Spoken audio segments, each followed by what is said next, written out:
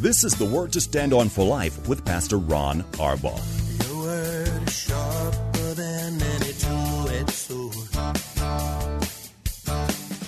and it cuts deep into my heart. The Word to Stand On for Life is a radio ministry of Calvary Chapel in San Antonio. A live call-in show here to help you answer your questions about the Bible and how to apply the Word to your daily life. For more information on Calvary Chapel, visit our website, calvarysa.com. Get your Bible questions ready and call in now to 210-340-9585. It's The Word to Stand On for Life with Pastor Ron Arbaugh.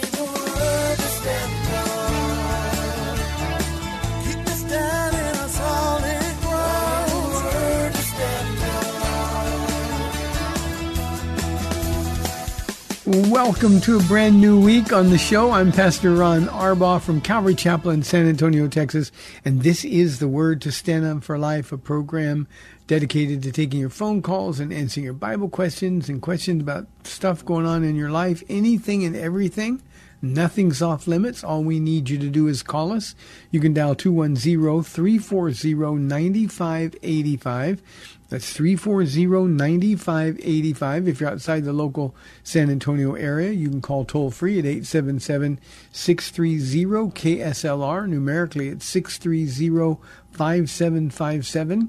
You can email questions to us by emailing questions at calvarysa.com, or you can use our free Calvary Chapel mobile app. If you are driving in your car, the safest way to call is to use the free KSLR mobile app, and you'll be connected directly to the studio producer. Just hit the Call Now button at the top of the screen, and they'll take care of everything else. Hey, hope you had a great day at church yesterday. Paula and I had the privilege and honor of being invited to speak at Calvary Chapel South, San Antonio.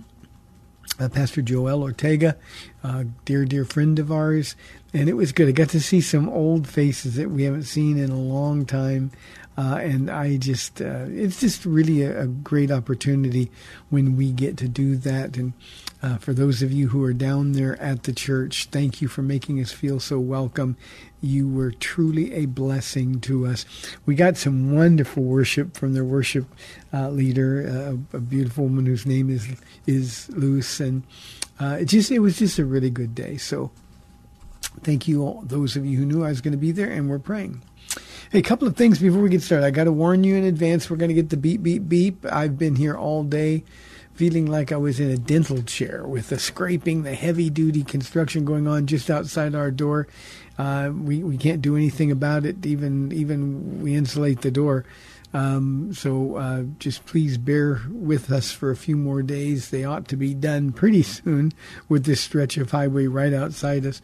But please do that. And then tomorrow, an announcement. I'm going to have a special guest. Pastor Hector Velarde from Calvary Chapel of North San Antonio is going to be my guest, and you will be so blessed.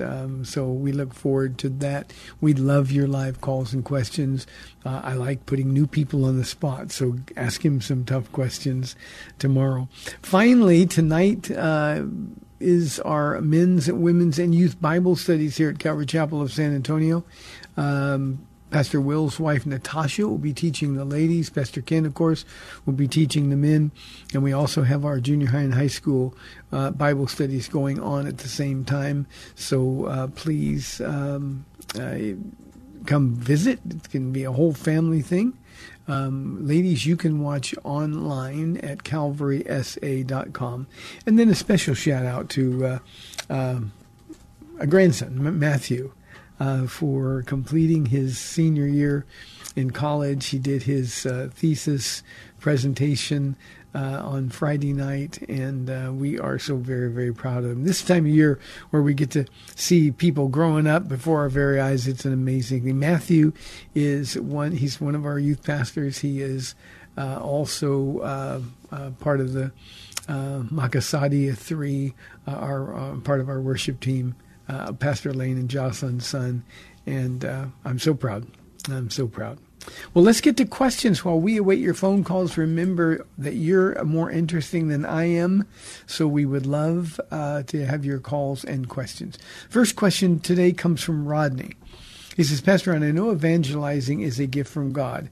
How would I respond to someone who says he doesn't share his faith because he doesn't have the gift? You know, Rodney, I think the only way you can do it is say it's a responsibility for all of us. There truly are some people who are wonderfully, miraculously gifted to evangelize. I'm frankly not one of those people, but I share because it's my duty as a Christian. The Apostle Paul, writing to Philemon in verse 6 of his letter, it says, I pray that you'll be active in sharing your faith so that you'll have a full understanding of every good thing that we have in Christ.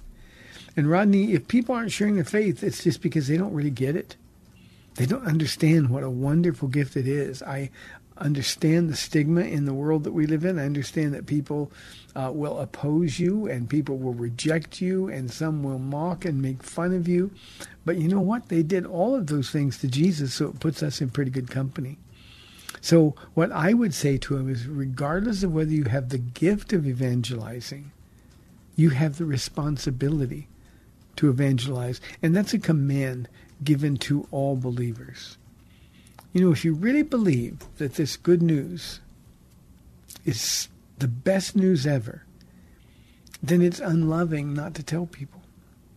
And Rodney, you can tell your friend, I don't know how he explained to Jesus if he thought he was going to be able to say, well, I didn't share you with people because I didn't like them making fun of me, or I didn't want to be uncomfortable. I was putting them in an uncomfortable situation. So evangelizing, sharing our faith, is something that we all have the responsibility to do, whether we feel gifted or whether we feel like we want to do it or not. It is our responsibility. So Rodney, pray for your friend. Pray for your friend. Again, I want to say this. It's very important. If you're not sharing your faith, you don't get it.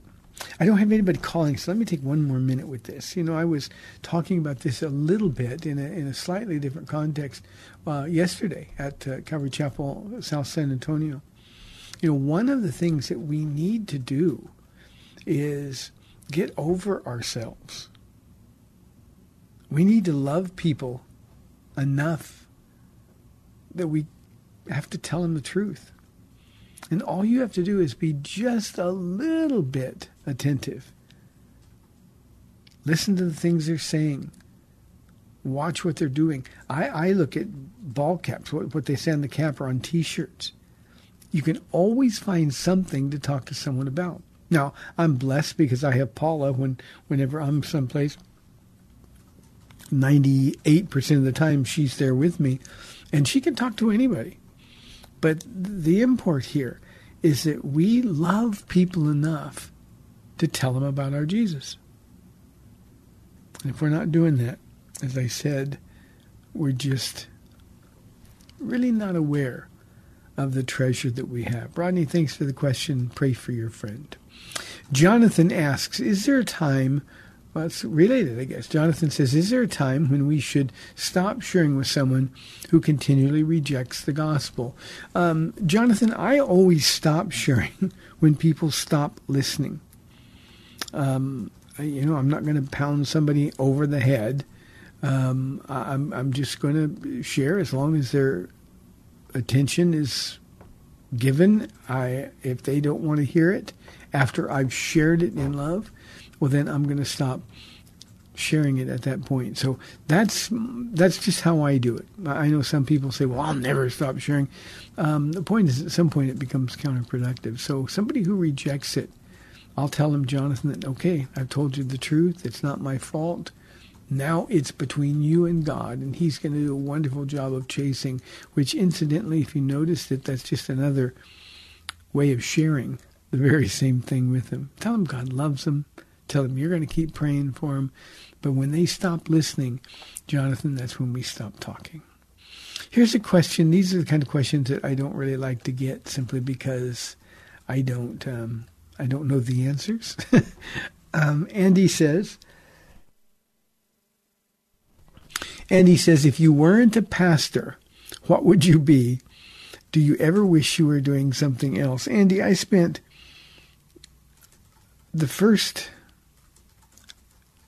2/3 of my adult life wishing I was doing anything other than what I was doing. I've been a pastor here at Calvary Chapel for 26 years, and there hasn't been a single moment that I wanted to be doing anything else. I tell our church all the time, I have the best job in the history of the world. I get to work with the best people in the world. I love when new people come to our church and I get a chance to be introduced to them. And I always tell them the best thing about this church is these people. Look at these people. I get to serve these people as their pastor. So no, I don't ever wish I were doing something else. Andy, the only thing I can say to you, if I weren't a pastor, I would be a second baseman for the Los Angeles Dodgers. I've wanted to be that since I was a 5-year-old kid. That's the only thing I ever really wanted to do. And obviously I'm a little too old for that now. But God has given me something even better. I just don't know. I have a business background, all of that before I got saved. But the minute I met Jesus in 1991, February of 1991, from that moment forward, Andy, I knew that I wouldn't serve anybody else ever. I wouldn't work for anybody else ever. That my life was 100% committed to Jesus Christ. And it has been the richest, most satisfying, the abundant life Jesus promised all of us. And every one of us, called to be a pastor or not, if you do what he asks you to do, that abundant life is yours. So I don't know what I would do. I think of the people in my life now for these last 26 years, the people that God has brought, the changes in their lives that we've been able to watch and in some small way partner in. And I just think I can't imagine missing out on this calling. If I'd said no, or if I was afraid, or if I felt like, well, no, I could make more money doing something else, or I could have more fun doing something else. That wouldn't be true, by the way. But I just can't imagine mine and Paula's lives without the people here from our church that have been such an important part of our life. Yesterday, and I wasn't here yesterday, I got to talk to them on Thursday, which was their anniversary, but Thursday was the 50th wedding anniversary for David and Linda Luna. They come to our church, and 50 years. They both look way too young to be married 50 years. But yesterday in church, we were able to put up pictures from their wedding, and I got to watch that online. And, you just see them. And I've been a part of that for a long time. Now, I don't think David and Linda have been here for all 26 years, but they've been here for a long, long time. And, I get to watch children grow up. I get to watch kids that I dedicated. I get to watch as they bring their kids to me to be dedicated. I get to watch kids that grew up in our school. Now I get to watch as they work for our school, as they do the teaching now. It's just the richest life ever, Andy. And all I can say is it's better than my life ever would have been if I were a Hall of Fame second baseman for the Los Angeles Dodgers. Andy, thank you for the question. But those are the questions that I never really quite know how to answer. Here is a question from our email inbox, this one from Scott. Yesterday, Ken was preaching from 2 Peter 3. He did a great job, and my wife and I were truly blessed by the word he brought to us. There was one section that I still didn't understand much. Could you please explain chapter 3, verse 5, where it says, "But they deliberately forgot that long ago by God's word the heavens came into being, and the earth was formed out of the water and by water." What does water mean? Scott, in the beginning, remember there was water beneath the earth, there was water above the earth, and God brought all of that out of water. Now, in Noah's flood, the earth was sort of, and I'm using this loosely, so don't anybody accuse me of being a heretic, the earth was sort of rebaptized. When everybody but Noah and his family were destroyed, it was sort of rebaptized. And so what we understand now is that from Adam and Eve, later from Noah and his family. Everybody who's ever been born came from them. And it all happened by God's word. And the earth was formed out of water and by water. So that's what it means. It's a reference to literal water. But remember, he says that water symbolizes baptism. When we are baptized into Christ, immersed into Christ, then we too have been born again by the hand of God. What a great question, Scott. And yes, I haven't got to listen to all of Pastor Ken's message yet, but he is a wonderful Bible teacher and did a great job yesterday, the part that I have listened to. So thanks a lot for the question. And Pastor Ken, I don't think you're listening probably, but thank you as well. Let's go to line 1 and talk with Dee from San Antonio. Dee, you're on the air. Thanks for calling. Okay, I had the opportunity to witness to my nephew this weekend. And through the conversation, I found that he is not an atheist, but an agnostic. He's had some Christian experience, like going to church with other people. And he even dated a Christian at one time. And through that, she was trying to pretty much speak to him about the gospel. But for the last 15 years, he has been on a search. And he's gone through Islam, Hinduism, Buddhism, astrology, the occult, etc. He's hit them all almost. And he has, he says he's not looking for a purpose to his life. I'm not sure I believe that. And but one thing I didn't do, I didn't ask him what he thought his purpose in life was, which I should have, but I forgot to do that. But in his words, he is looking for liberation or freedom from the controls in this life, to paraphrase him. He mentioned about not having the control and not having to be constrained by having to work and having to, the only reason why he does because of his son, and he wants to be liberated from having to do what the world is, it's controlling us, as he says. And what do you say to someone like this? He's very knowledgeable about all these different isms, but I couldn't understand, or I couldn't get through to exactly what he thought his purpose was. And I wish you had been there, because I could have said, hey, Pastor Ron, take over. But what do you say to someone like that? Yeah. Dee, I'm really direct with people like this, because your nephew is not being honest intellectually. When somebody keeps searching, there's nothing more frustrating than searching and never finding. And that's what he's doing. And just given the example that you gave, he doesn't want to be constrained by work. He's doing that because he has a son to support. What a great opportunity to tell him, that was not God's plan from the beginning. God's plan was that the earth would produce for us. It would be so bountiful and so perfect that we wouldn't have to work. However, man, Adam and Eve, messed that up. And that's when work, which now is a part of the curse, work became a regular part of our routine. That's part of the curse. And the only freedom from that is going to be on that day when we're liberated from this earth. If you want to talk about freedom or being liberated, the only way to do that is in Christ. And then I would say to him that the real problem isn't the constraints of this world, having to work and the other things. The real problem is that you have no freedom from sin. And that would give you an opportunity to share the gospel. You can't convince anyone, but if somebody is intellectually honest, then they've got to come around to the place where they say, everything I've tried, nothing has worked. And then you can invite them to come home to Jesus. They've got to be honest enough to admit that the problem is sin and that Jesus evidentially is the answer for sin. We can prove that Jesus is who he said he was.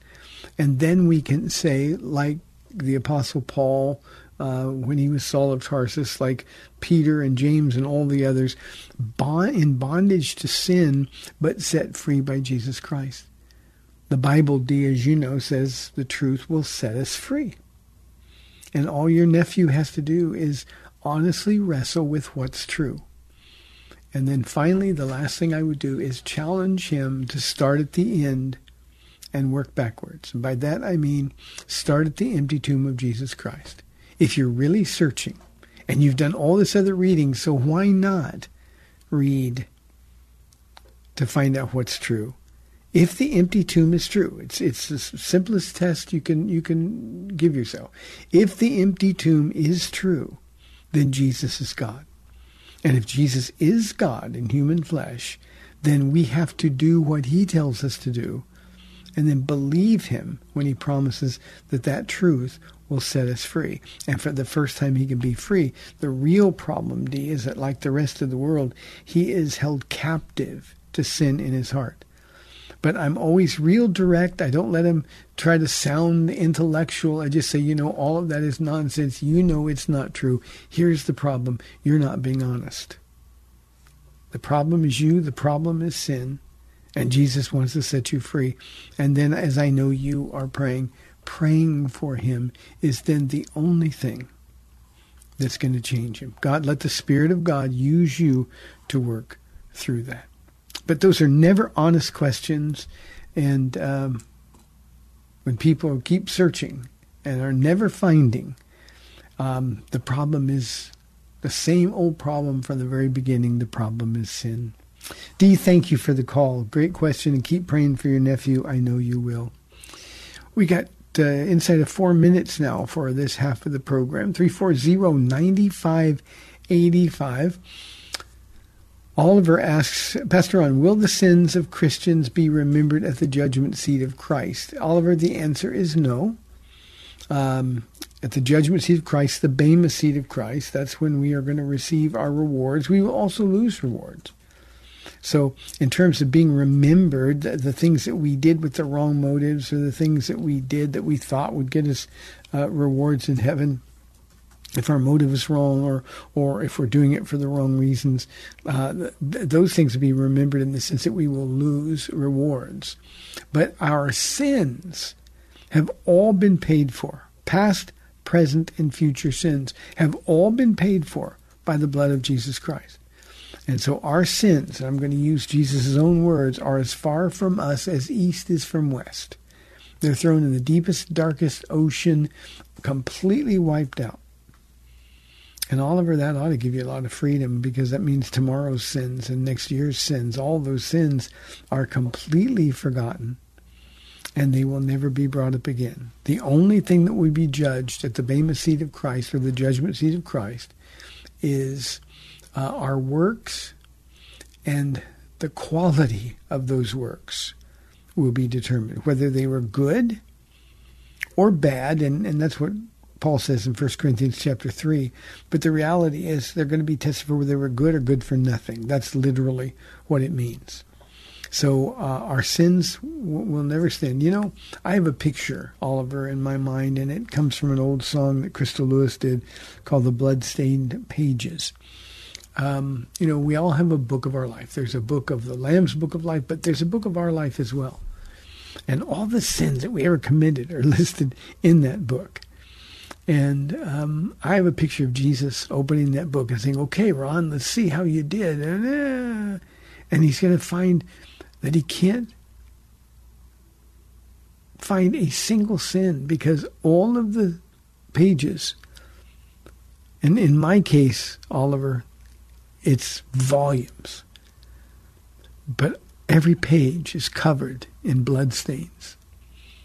And he can't read the description of my sins because they're all covered on those bloodstained pages. So don't worry about it. The loss of reward will be significant.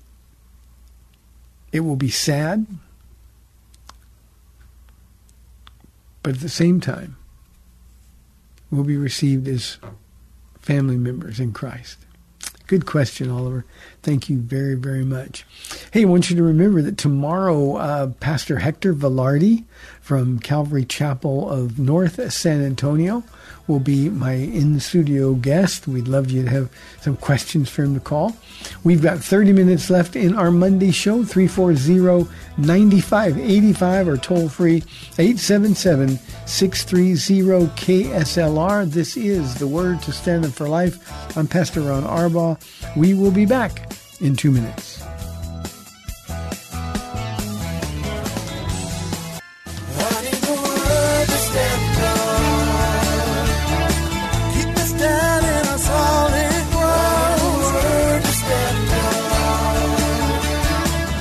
back to the Word to Stand On for Life. We're taking your calls at 340-9585 or toll free 877-630-KSLR. Now, here's Pastor Ron Arbaugh. Welcome back. Thanks for hanging in there with us. 340-9585 or toll free 877-630-KSLR.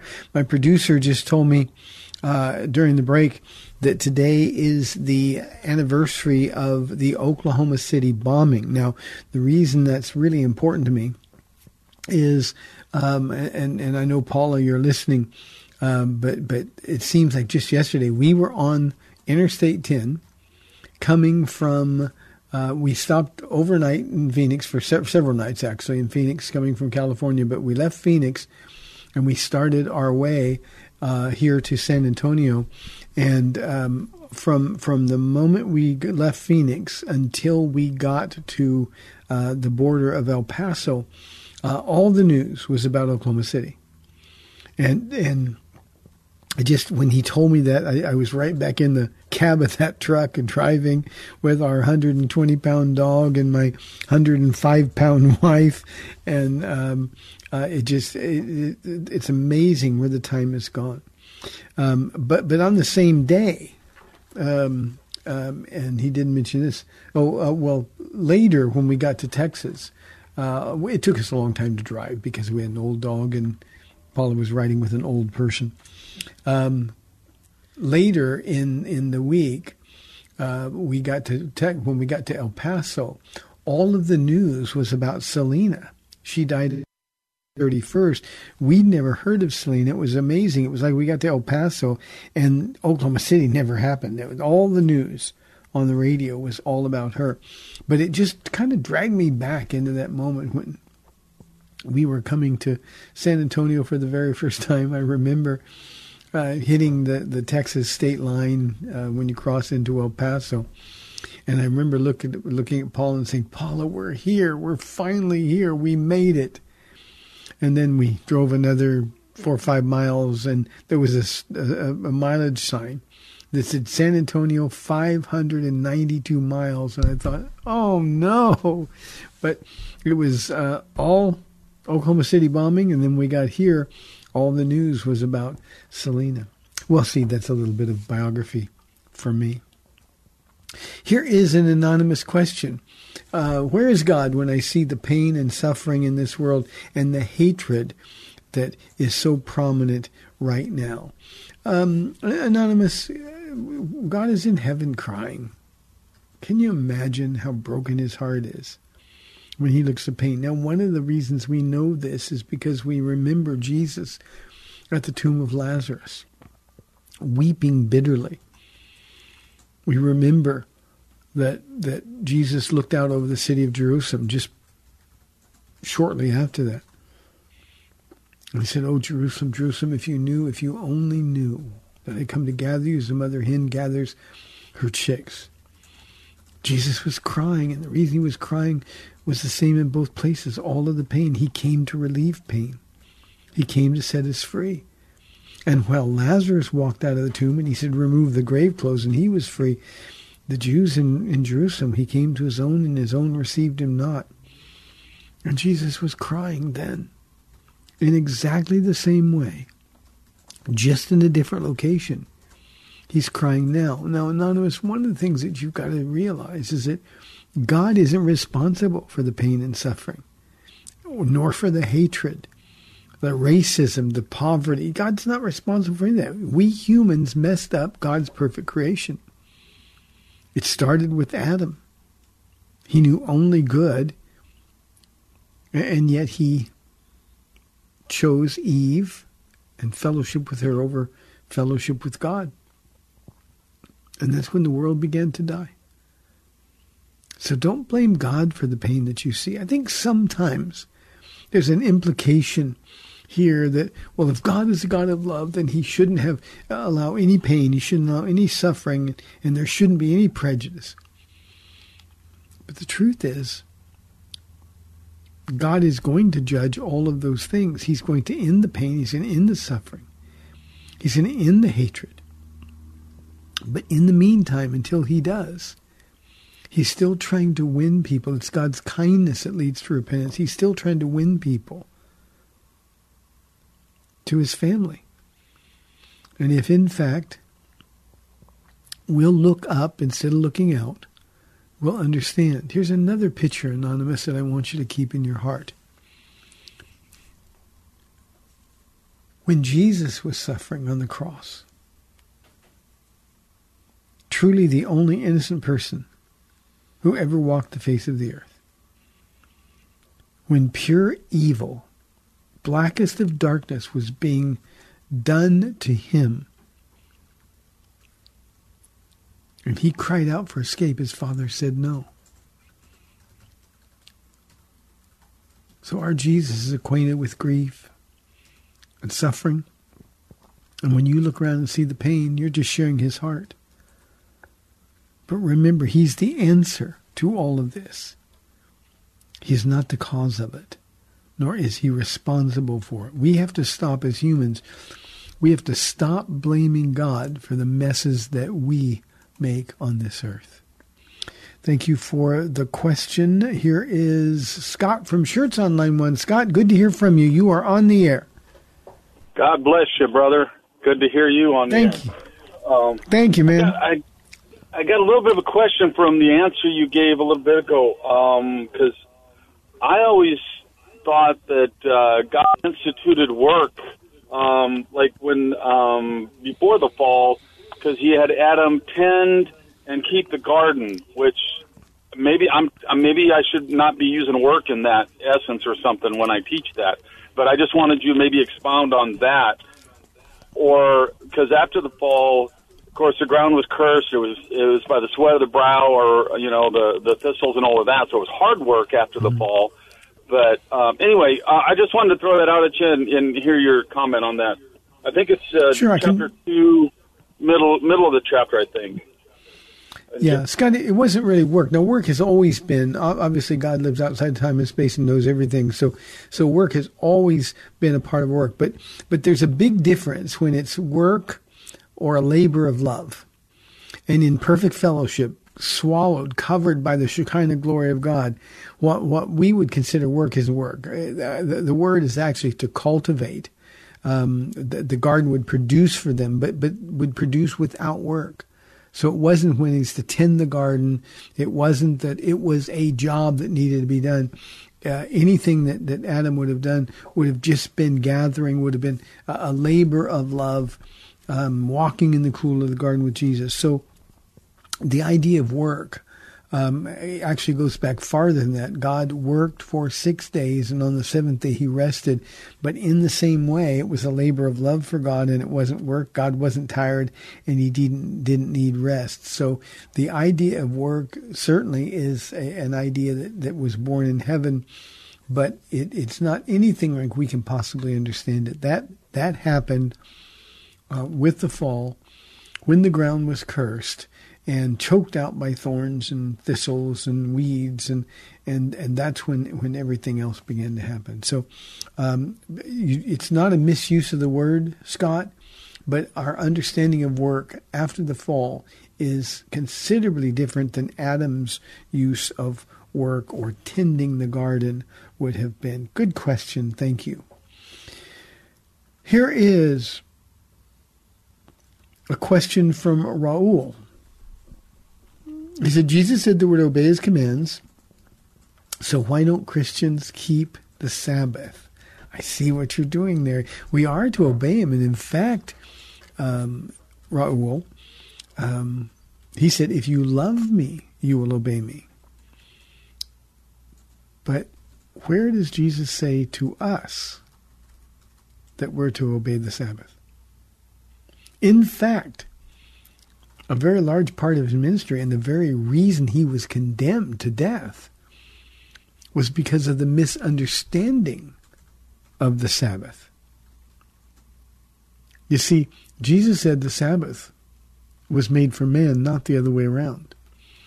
And Jews had it completely backwards. No, man was made for the Sabbath. We have to keep it. If, in fact, there was a tradition that believed that if one Jew kept the law perfectly on one Sabbath day, for a whole day, that the Messiah would come. They just didn't understand what it was at all. So the command to keep the Sabbath was given not to the church, but was given to Israel. And unless we understand that, now here's the connection people make. They'll always say something like, well, but Israel was God's people, and now we're God's people, so because they had to keep the Sabbath as God's people, we have to keep the Sabbath. That's not effective Bible study. To us, we're told that we can esteem all days alike. One day is just like another. We're to keep Jesus at the center of our hearts all day, every day. We have that honor and privilege. One other thing, Raul, wants to remember. Hebrews chapter 4 says that Jesus fulfilled the Sabbath. He was our Sabbath rest. And so there's no need to observe a day any longer. And that's why the first century church, under a new covenant, a completely new covenant, that's why the first century church changed the day of worship. They didn't call it a Sabbath. They changed the day of worship to the first day of the week in honor of the resurrection of our Lord from the dead. So, Raul, that's the reason. Let's go to Thomas on line 2. Thomas, thanks for calling. You're on the air. Hello, am I on the air? You are on the air, Thomas. Thank you. Ron, I was just messing around with that. Yes, I'm sorry. Anyway, what I wanted to ask you about it was Noah. During the time when he was, because I read the story in the Bible and the accounts and stuff, but did he have a lot of, from what you can understand reading, did he have a lot of interactions with the Nephilim at the time? Good question, Thomas. We don't have any detail on that at all. Now, the Nephilim... Okay. Yeah, the Nephilim were everywhere, and they were men of renown. They were famous. However, whether Noah had personal interaction with them or not, we would have no way at all of knowing. But certainly he would have had knowledge. Certainly God would have shared what was going on and why the judgment of the flood was so severe. We read about him in Genesis chapter 6. And the only conclusion that you can make is that the sons of God, that's a phrase that always and only means angelic beings. When they went into the daughters of men, they were crossing a boundary. Jude says that the angels who refused or who left their first estate, they crossed a boundary in their rebellion. They crossed a boundary. And I believe it was Satan's attempt to so destroy, so pollute the human line that it would have been impossible for the Christ to come. That's what precipitated the flood. But whether Noah, where he was, had interaction with them or not, we're not told. All I know for sure, Thomas, about Noah is that he was all alone. For 120 years, he preached and he built. And that was his mission. I often think and share with our church about Noah out of Hebrews chapter 11, how difficult his life had to be, how difficult it had to be for his children, how difficult for Mrs. Noah. I mean, think about it. They were sort of the outcasts, the one that everybody mocked and made fun of. But he stayed faithful and was witnessing not just through his preaching. Peter calls him a preacher of righteousness, but also through the example of his faithfulness to God to do the work. 120 years to build that ark, and he remained faithful through it all. So the other question, Thomas, we really don't know for sure and have no way of knowing. There's just, Bible doesn't tell us everything we'd like to know. It just tells us what we need to know. Thomas, thank you for the call. I appreciate it very, very much. Here is a question anonymously. Pastor Ron, is it wrong to watch church online instead of going in person? No, I wouldn't say it's wrong. I would say that watching church online doesn't allow us to use the gifts that God has given us. It doesn't allow us to interact with the people that are there.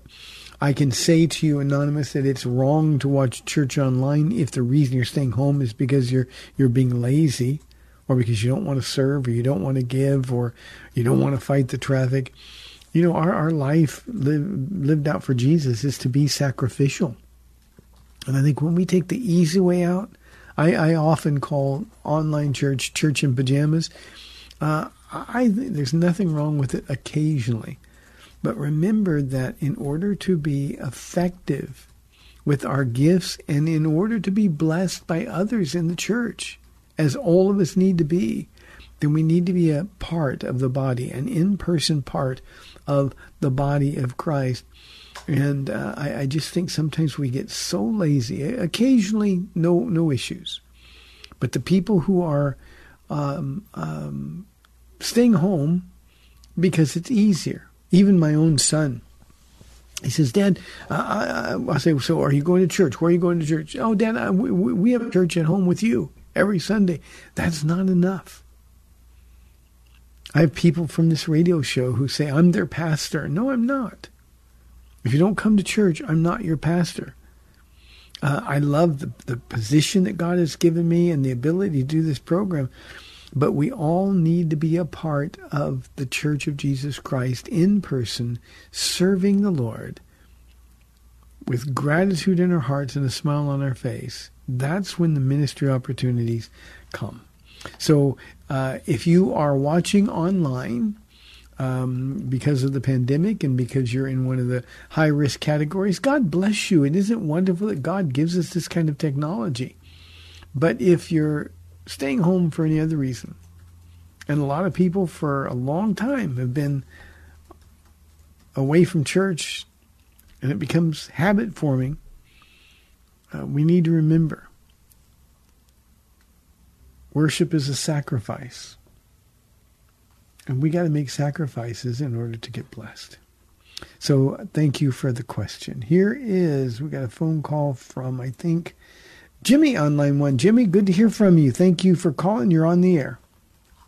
Hi. I was listening to you about a person asking you about why there's so much evil in the world and all this stuff. And because of Adam.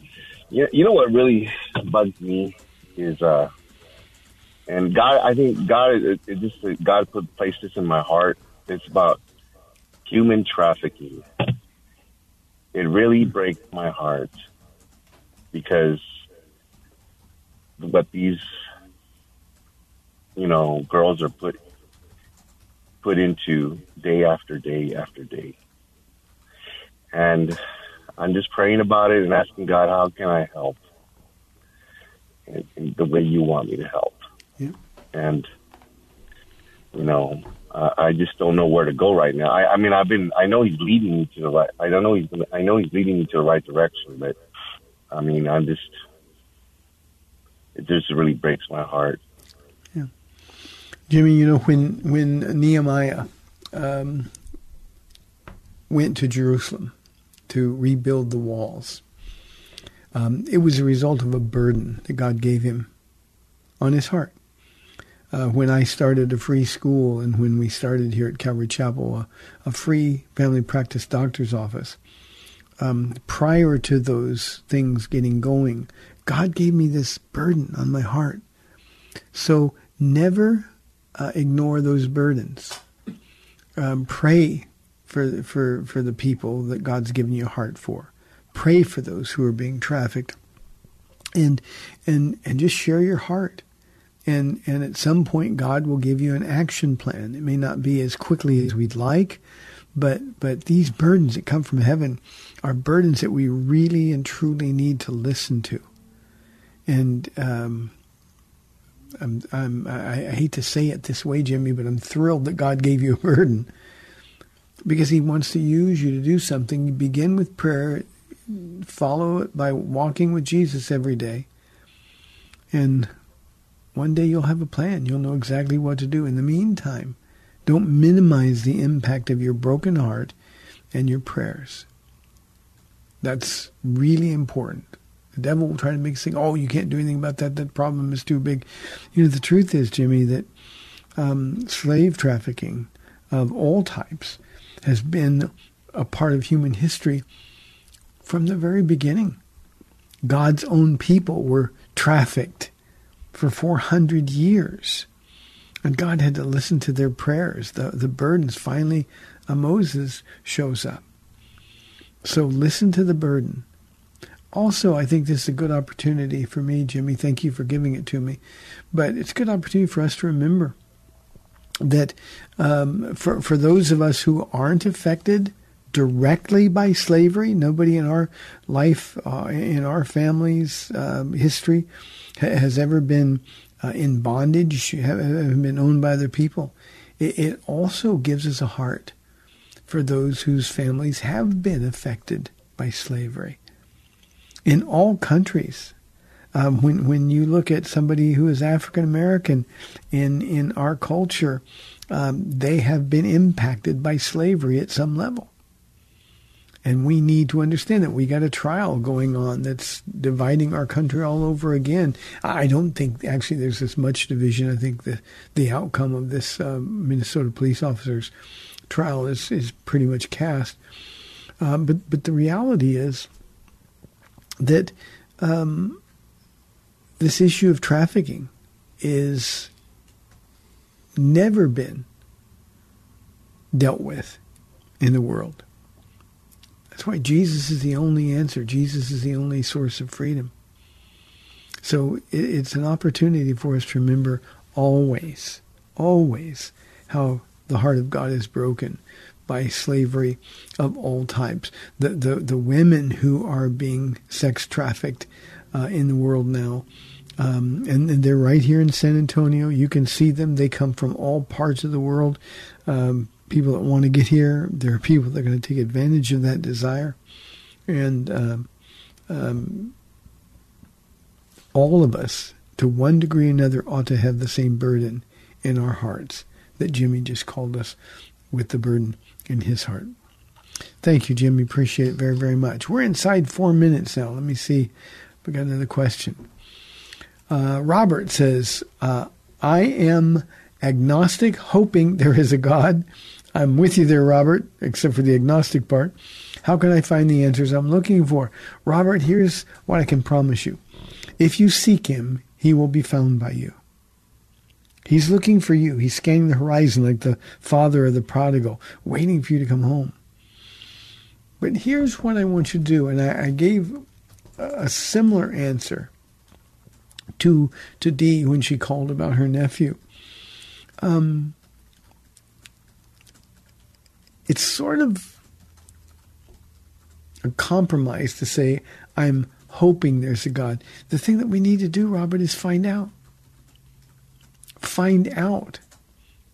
Just having the question, is there a God, doesn't really resolve anything. Find out if there's a God. The evidence is overwhelming, and that God is the person of Jesus Christ. So just find out. God will reveal himself to you, and all you have to do is have an honest, open heart.